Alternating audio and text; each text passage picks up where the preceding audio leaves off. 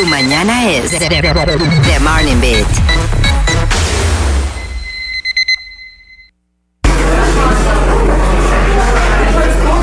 Bienvenidos a nuestro Coffee Break.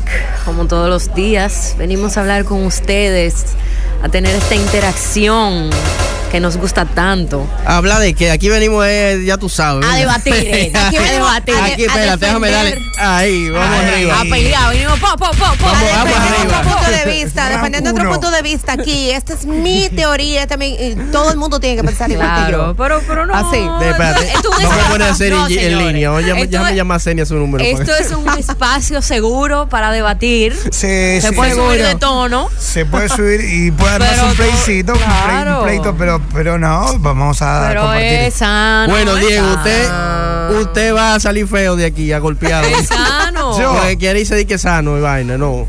Aquí vamos a discutir, a debatir. No, generalmente es cuando sano aquí pelear. Nos queremos. Es sano discutir. Cuando es un tema que va a crear controversia, siempre se empieza así, de que bueno, esto es aquí. Empieza picante. Tú sabes, el tema de hoy parece que va a crear tanta controversia que ni me dejaron terminar la introducción.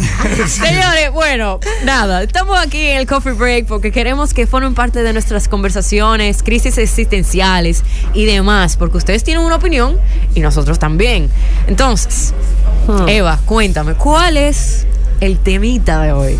Bueno, el tema que hemos colocado sobre la mesa el día de hoy, para que llamen a nuestro número 809-338-1033. Nos pueden llamar, enviar notas de voz para que opinen al respecto. El tema de hoy ¿es más fácil criar hijos hoy, el día de hoy, en estos tiempos, que los tiempos de antes? Es más fácil criar chamaquitos el día de hoy que cuando tu papá y tu mamá te criaron a ti. Cuéntame las abuelas activas, las madres activas. Ahí está Nazar. Los padres. Entrenándolos ya. Los futuros padres. Aquí está todo el mundo con los guantes puestos. Aquí tenemos llamada. Ya tenemos llamada. Vamos, ya están activos. Muy bien. Hola, buenas. Hola, buenas. Hello. Llama. Bueno, eso depende de qué tipo de padre usted sea. También tiene que ver. Claro, porque si usted es un padre que le importa nada, bueno. hoy. No. Si es un padre que le importa nada, no importa que sea hoy o cualquier antes, tiempo, momento como quiera, de la va a ser vida. Difícil. Exacto. Eso es verdad. Pero hablando de los padres, bueno, vamos a tirar el consejo más para padres responsables. Si usted es un padre responsable que quiere que su hijo sea alguien el día de mañana, pues es un poco más difícil. ¿Por qué? Porque como hay tanta tecnología, hay un mundo demasiado abierto para los muchachos de hoy en día, que por más que uno intenta controlar, siempre hay un filtro. Pero, por ejemplo, cuando yo estaba en mi niñez, vamos a decir entre 12 años para abajo, pues yo jugaba, yo salía a jugar al frente al parqueo y no estaba ese temor de tantas cosas malas o de que yo fuera a ver algo tan indebido en la calle, porque la gente era como más cohibida. Pero llama, vamos a conversar, porque estamos aquí para conversar, ¿verdad? Claro. Por ejemplo, es verdad que tú dices lo de la tecnología, pero eso es un arma de doble filo, creo yo, porque así mismo como hay tecnología para el mal, hay tecnología para el bien. Tú sabes que los muchachos ahora se están volviendo millonarios atentos a tecnología a los 20 años. Es un arma de doble filo. Sí, pero también eso es un arma de doble filo también. Es niño. Mientras el niño sigue siendo niño, porque tú estás hablando de que los jovencitos se están haciendo millonarios, pero ¿jovencitos de qué edad? Sí, 20, claro. O sea, no son niños. Exacto. Ya son, vamos a decir, casi adultos, si lo hacen desde los 16. Sí. Pero cuando hablamos de niños, estamos hablando de una categoría de 13 años para abajo. Ya. Que están siendo criados por la tecnología. Exacto. Bueno, yo pensando y analizando todo lo que ella está diciendo, realmente, sí es verdad, si usted es un padre que no le importa mucho nada y simplemente, o sea, cría sus hijos a control remoto, porque hay de todo en la viña del Señor. Entonces, es más fácil porque tú tienes, si tú vas a un sitio, tú tienes una tecnología en la que puedes apoyar a tu hijo para realizar tus actividades, tus cosas. Si hay un tema que el niño no entiende, bueno, pues mira, abre el canal de YouTube, que ahí te va a aparecer cómo hacer la tarea, bla, bla, etcétera. Y claro, sí. Pero si usted es un padre responsable que quiere inculcarle ciertos valores a sus hijos, es muy difícil porque hay que lidiar con lo que el colegio quiere imponerle a tus hijos por encima de tu criterio y tus creencias y lo que tú quieres poner en tu casa como valores principales a seguir.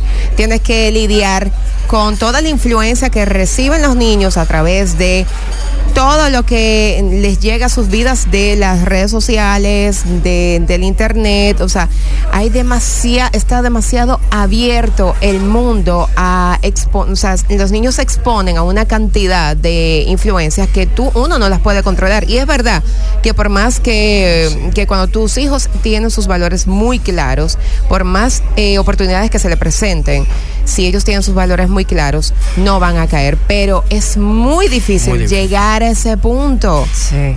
Yo tengo un hijo de 5 años y tengo otro de 3 y de verdad, una vez se aterroriza, la sociedad está sumamente yo te voy a poner un ejemplo después de la llamada. Deteriorada y es muy, muy, muy difícil. Así que nada, bueno, venimos con otra llamada como mamá, pero sus pros y sus contras. Hello. Claro. Hello, buenas. Hello, buenas. Aló, Sí, Hello. buenas. Natalie.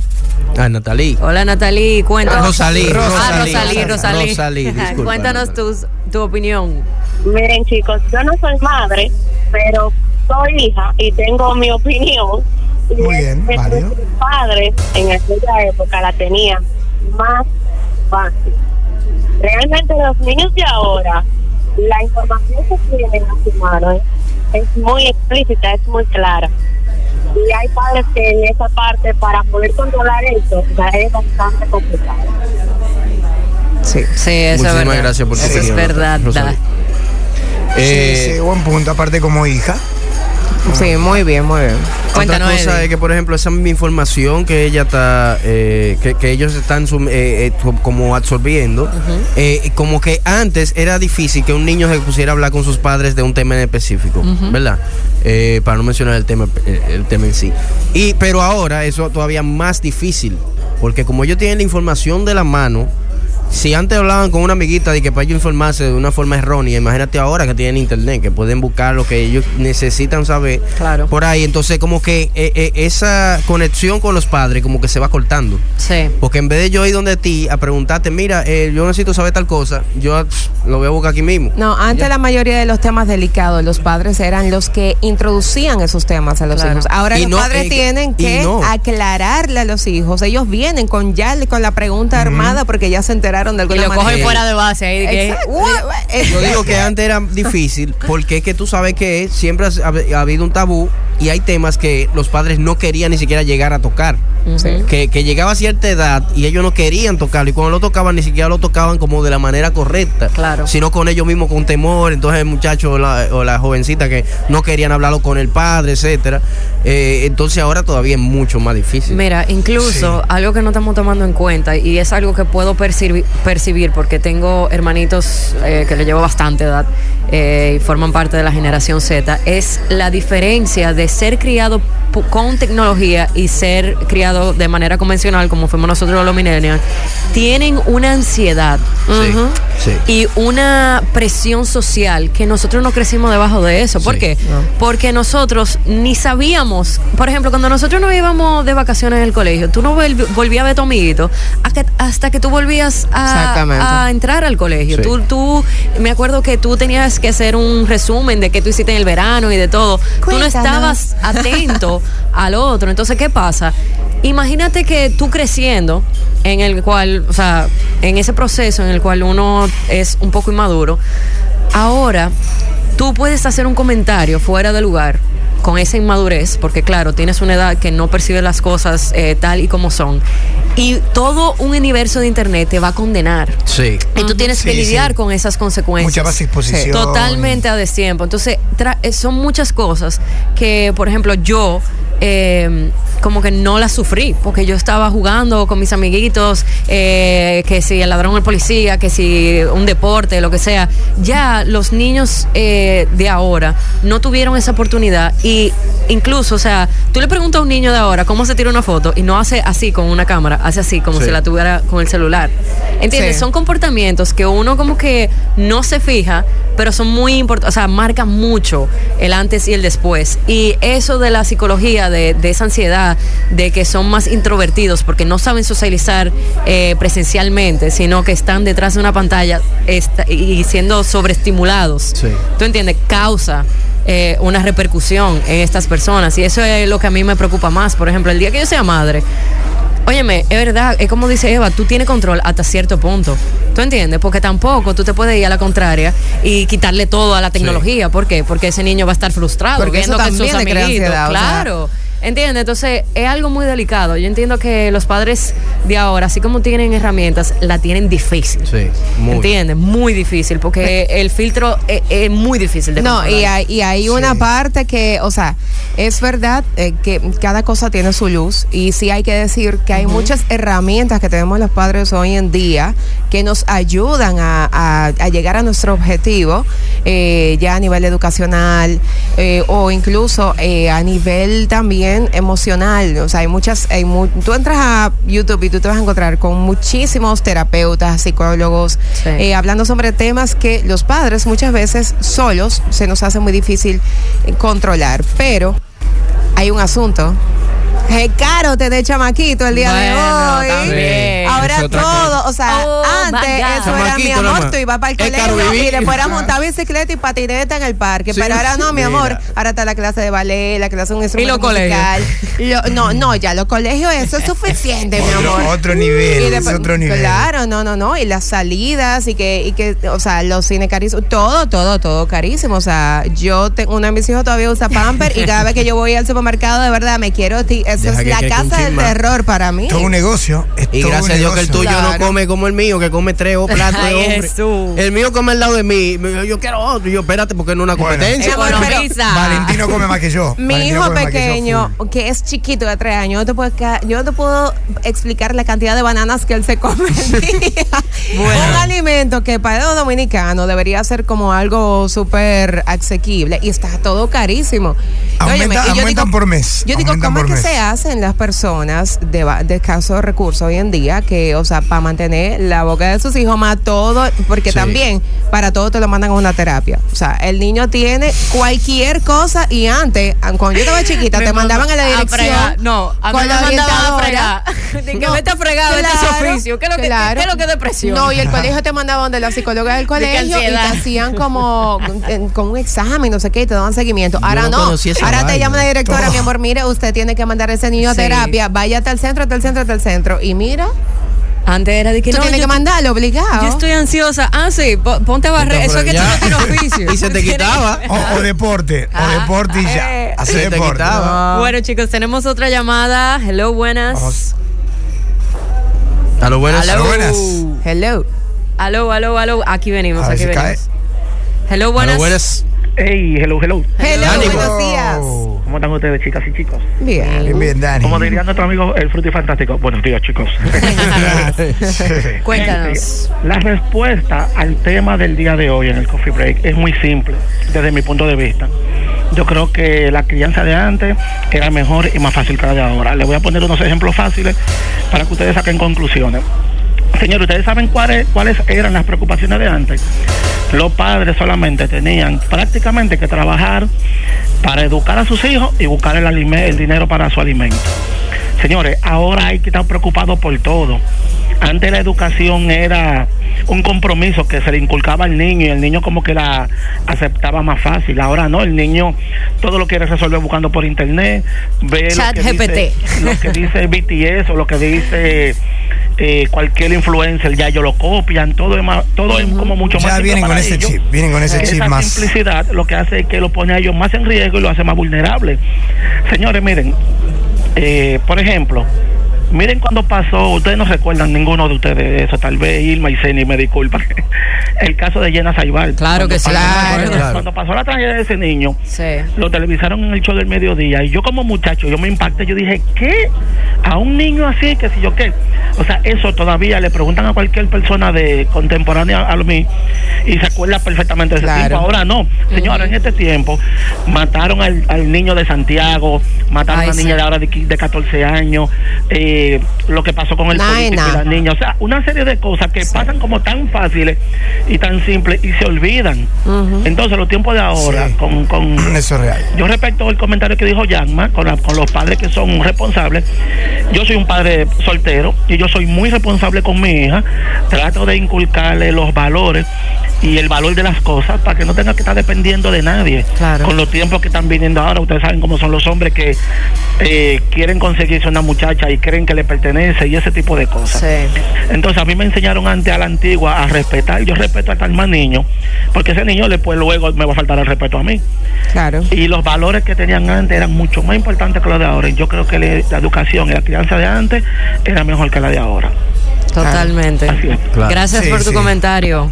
Muchísimas gracias. Definitivamente la vieja escuela, ¿no? La educación ya de nuestros porque padres, estaban más abuelos. enfocados, era más íntimo la educación desde casa, o sea, el niño lo que tú le decías era lo que recibía y luego en el colegio ya, pero tenemos aquí mucha gente. Diego, tú no ¿va? tienes un punto de vista. Yo puedo darlo y creo que ya tenemos casi que ir finalizando. Exacto, para cerrar este segmento. No, yo me acoplo a mis compañeras porque es la realidad. Entiendo que yo como padre, yo justamente vengo de una educación muy, no digo estricta, pero mi mamá, que yo me crié prácticamente con mi mamá, mi padre, se separaron cuando yo era jovencito, era muy italiana, argentina y era muy tradicional, o sea, muy vieja escuela, ¿sí? Y la verdad que le agradezco muchísimo a mi madrecita, que ya me está escuchando por allá arriba, porque gracias a eso yo fui también un jovencito bastante complicado. O sea, yo mismo, y estamos hablando de que yo ya tengo mis 30 y largos, y que yo ¿Fuiste o eres? Bueno, ahora estoy un poquito más consciente, más calmo. Pero siempre con los parámetros, bajo la educación de que fue muy, muy lindo entre mis hermanos y que tengo hermanos mayores. Eso me sirvió también muchísimo, porque así todo, en esos tiempos míos, no es que estamos hablando hace muchísimo, pero sí hace un tiempo, yo era bastante rebelde, entonces... Rebelde, güey. Rebelde, sí, por ahí iba, muy similar. Pero sí, gracias a esa educación es como fundamental. Pero bueno, me sirvió de mucha experiencia para hoy día, yo también, por todo lo que fui viviendo, poder experimentarlo ahora implementarlo con mi hijo. Sí. Claro. Exacto, porque estoy mucho más atento. Gracias a Dios, en un punto soy un padre joven y eso es bueno. Sí, es muy bueno porque tengo todavía en este mundo tan open y tan controversial. Yo, voy captando y trato de la mejor forma transmitírselo a mi hijo. Claro, hay que coger y dejar. Esa es la única forma y implorarle a Dios. Mira, por la luz en ese camino. Totalmente. El pequeño ejemplo que yo iba a poner ahorita, personal, era porque, por ejemplo, el hijo mío está en un liceo, en una escuela pública. Entonces, uno intenta darle una educación, ¿verdad? Uh-huh. Pero entonces uno está luchando, como yo dije ahorita, con lo que hay en el otro mundo, en el ambiente. Claro. Cuando él está allá, él me dice que él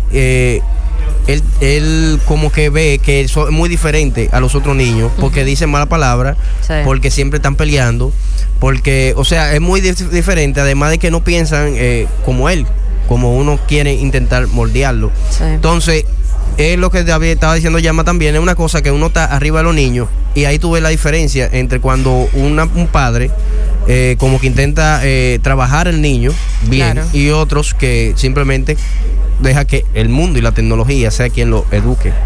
No, y a veces, y pero también es difícil. Ellos mismos le inculcan lo que no es. Exacto. O sea. Pero es difícil también para uno, porque no solamente dentro de la tecnología, sino también en el ambiente. No, es una colegio, cadena, es un efecto dominó. Exacto. Porque tú controlas a tu hijo, tú controlas tu situación, pero cuando tú lo sueltas, tú no controlas la crianza del otro, ni el padre del otro. Entonces, que el parque, que vaina, que la escuela, Claro, cualquier. claro.